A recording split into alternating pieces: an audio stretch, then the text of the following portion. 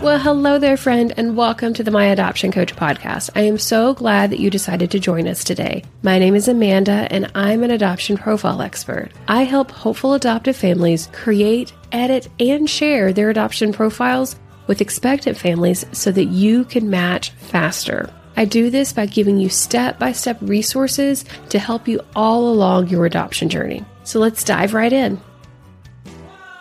When it comes to self-matching your adoption, leveraging one of those profile matching sites is becoming increasingly more popular of an option. However, if that's something you're considering, you're likely struggling with two questions. Is it the right choice for me? And which one should I use?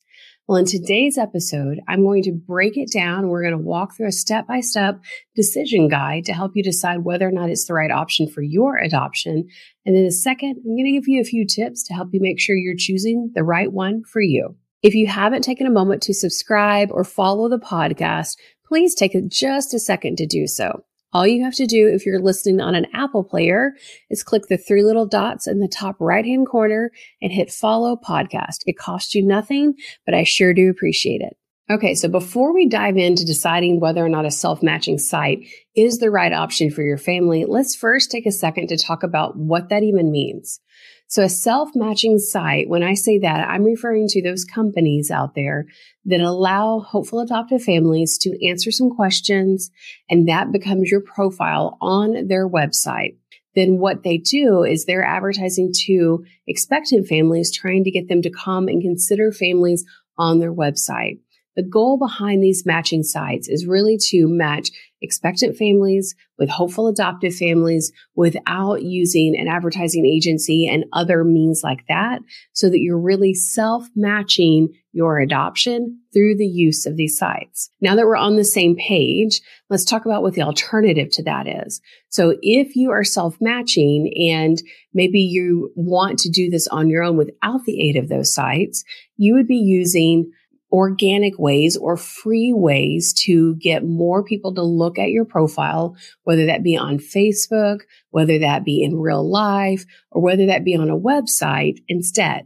So if you were wanting to replicate that model of what the self-matching sites use, what my clients often use is a combination of social media and a website, and they're trying to get people to look at those particular elements together as consideration of their profile instead. Okay, so now that we understand what the actual differences are between self-matching sites and doing it on your own, I want to answer the question that I received from Alicia inside of our community that really inspired this episode.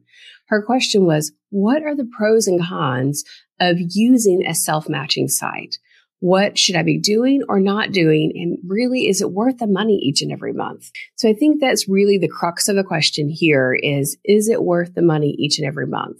Now, I will tell you, there are people out there that have definitely matched through these self-matching sites, and they've done it quite affordably. Now, but there are others that haven't matched through these self-matching sites, and they've matched through other means when they were self-matching. It really comes down to what are you the most comfortable with and really what makes the most sense for your family. So as I promised, I'm going to walk you through a kind of a decision guide so that you can determine what's the right fit for you. And then if you decide to move forward with one of these self-matching sites, I'm going to give you a few things that you need to look out for just to make sure that you are choosing the right one for your family. Okay, so now let's walk through the decision guide so that you can determine whether or not self-matching sites are really best for you. So the very first question you need to ask yourself is, do you understand what a self-matching profile really is? So a self-matching profile is a profile that you are creating and sharing with expectant parents yourself in order to be considered. Now, I know that may seem like, okay, got that. But here are some examples of what a self-matching profile really is. And this is based upon what my clients see that work the best for them. So the very first element that they use in their adoption plan or adoption marketing plan, if you will, is a Facebook page that's specific to their adoption. We work on a specific list of questions and content that we create that's informed by what expectant parents are looking for based upon my conversations with them so that they have a real clear action plan of what to use. The second element that they're using are Facebook adoption groups. They're posting in adoption groups and other non-adoption groups also, I should say, where they're sharing kind of a mini version of their profile. And they're responding to opportunities that get posted in those groups. The third element that my clients are seeing success with is their standalone website. So you could think of this as, sarahandjohnadopt.com. And on that website, that would just be your deeper profile content that's a click more information about you than what you can readily share on your Facebook page. And then the last element that my self-matching clients really find success with are those in real life elements. I've had a client match via a flyer that she posted in a laundromat. I've had another client match via a postcard and a brochure that she sent to a church. So you just never know where those opportunities and connections might come from. But in order to determine whether or not a self-matching site is a good investment for you, the very first question you have to ask yourself is, what type of profile elements am I comfortable using? And would this be an appropriate mix or an appropriate element to go in my overall marketing plan that I'm using for my adoption? I know the concept of a marketing plan or an adoption outreach plan, they seem a little foreign, but trust me, my friend, there are other episodes coming up and we'll walk through that a bit more in detail. But it is something that's really important because when you're not using an agency, you have to put yourself in the driver's seat of how you're sharing your profile. And you need to be really clear about what elements really will make an impact in your journey and what elements won't. Okay. So the second question that really kind of ties directly into that is, do you know how you're going to get people to look at it? How are you going to get people to look at that profile that you built in step number 1? So the main difference between a self-matching adoption journey and a private adoption journey using an adoption agency is, when it comes to your profile, is that you are actually the one in charge of getting people to view your profile. So you see, when you're working with an adoption agency, they are spending money to attract expectant parents to their agency to consider using their agency to place their child with.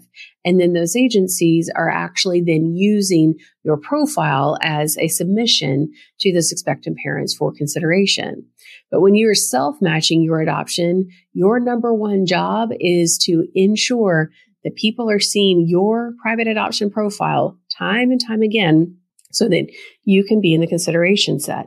Now, there are free ways to do this, also called organic marketing, and there are paid ways to do this, which obviously is exactly as it sounds. You're paying, someone to share your profile on your behalf. Those paid ways can come through ads on social media, ads on Google, or even these self-matching sites. So my recommendation that, kind of in a nutshell there is that you're in charge of making sure that you're getting the most amount of eyeballs on your profile each and every month. And your profile takes many forms, right? It could be your Facebook page. It could be a standalone website. It could be one of these self-matching sites. It could be a flyer in the grocery store. All of these different elements. But your job on a monthly basis is ensuring that you're getting as many qualified people to see your profile. Okay. So when you're really thinking about this, there are, again, a multitude of ways where you could be doing this on your own, or you could be using one of these self-matching sites to do it. It really comes down to whether or not you feel comfortable doing this on your own, or getting help from a profile expert, or getting help from one of these self-matching sites in order to make sure you're getting the most amount of eyes on your profile each month. That's the most important element there.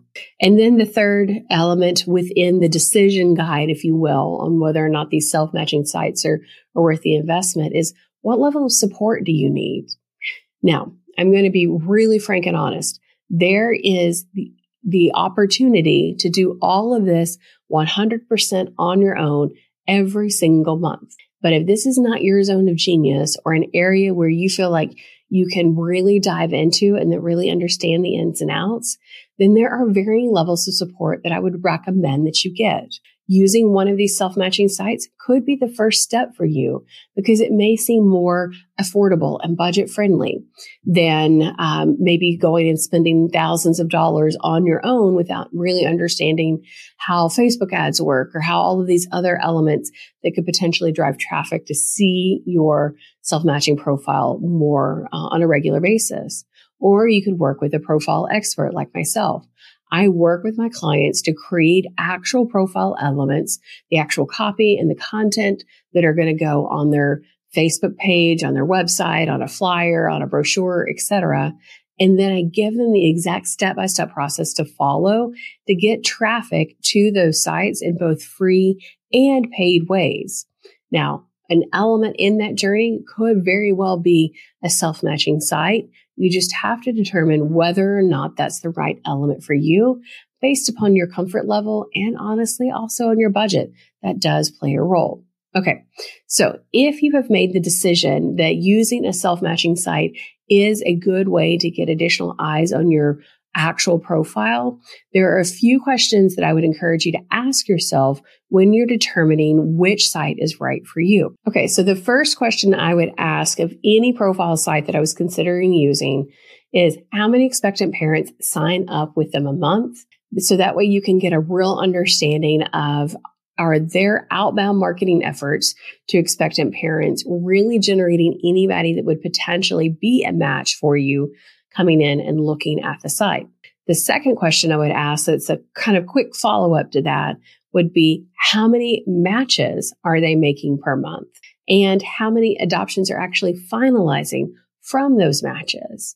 So you really want to dive deeper into understanding the opportunity of each of these different sites and how many people are they getting in to look that are actually qualified folks that are actually expectant parents looking to place a child for adoption, and then how many of those are actually converting to an actual finalized adoption. When you think about it from that process, you can really begin to lay them up side by side and do a comparison. And I know that you're going to have to just trust them on their sites, trust them on their metrics that they're sharing with you. But I would lean in and trust them because you can always validate through those Facebook groups. But those are really important questions. How many expectant parents are signing up on their site? How many of those are actually matching? And then how many of those are actually resulting into finalized adoptions?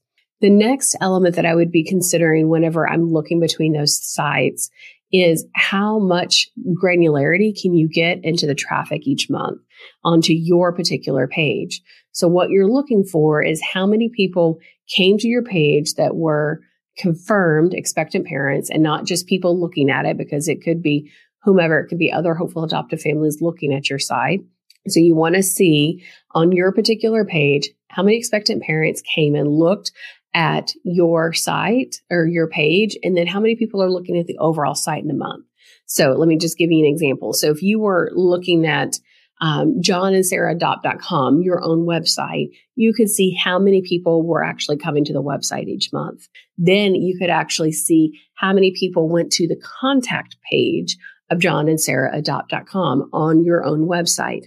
So you want to look for the equivalent on those self-matching sites. How many people came to selfmatchingsitea.com, and then how many people came to selfmatchingsitea.com/John and Sarah, so that you could see the differences between the two. That would give you some sort of indication of whether or not people are seeing you, whether or not you're showing up in searches, and whether or not they're getting to that site, to your page. And then you could determine whether or not your page content really is meeting what expectant parents are looking for. All right, so the very last question that I would ask these self-matching sites is whether or not I can drive traffic directly to my page. So selfmatchingsitea.com/Sarah and John Adopt. And once I get to someone to that page, are they going to have the ability to click directly to see another hopeful adoptive family? And that capability will vary dramatically between the popular self-matching sites out there. And you have to determine whether or not you are comfortable appearing in that environment. Now, this can be definitely a slippery slope as it relates to ethics, but you have to make the decision that's right for you, and you don't have to share that decision with anyone else, my friend. So you have to decide whether or not you want someone to have the ability to click left or right and see another profile after you've spent time driving people into that site. And whether that be, something that you've put up on a flyer, something you've put on a social media post, or that you've created an ad and driven traffic to. But let's just be real clear that when you get to that page, or when they get to your page, they could click once or twice and be seeing other hopeful adoptive families. And so that's a question that you have to really be comfortable with in order to determine whether or not this is the right approach for you overall, but also how to determine whether or not this is the right one for you. Well, there you have it, my friend. A step-by-step decision guide to help you determine whether or not self-matching profile sites are the right thing for you to leverage in your private self-matching adoption, and a quick set of questions to ask yourself and to really filter to put those self-matching sites through to determine which one is right for you. You may have more questions after reviewing and listening to this content today. And if so, friend, remember, I'm just a message away. Head on over to the My Adoption Coach group and feel free to post a question there or send me a DM. Remember, anything's possible with the right plan and support, and I've got your back every step of the way. I'll see you soon, friend.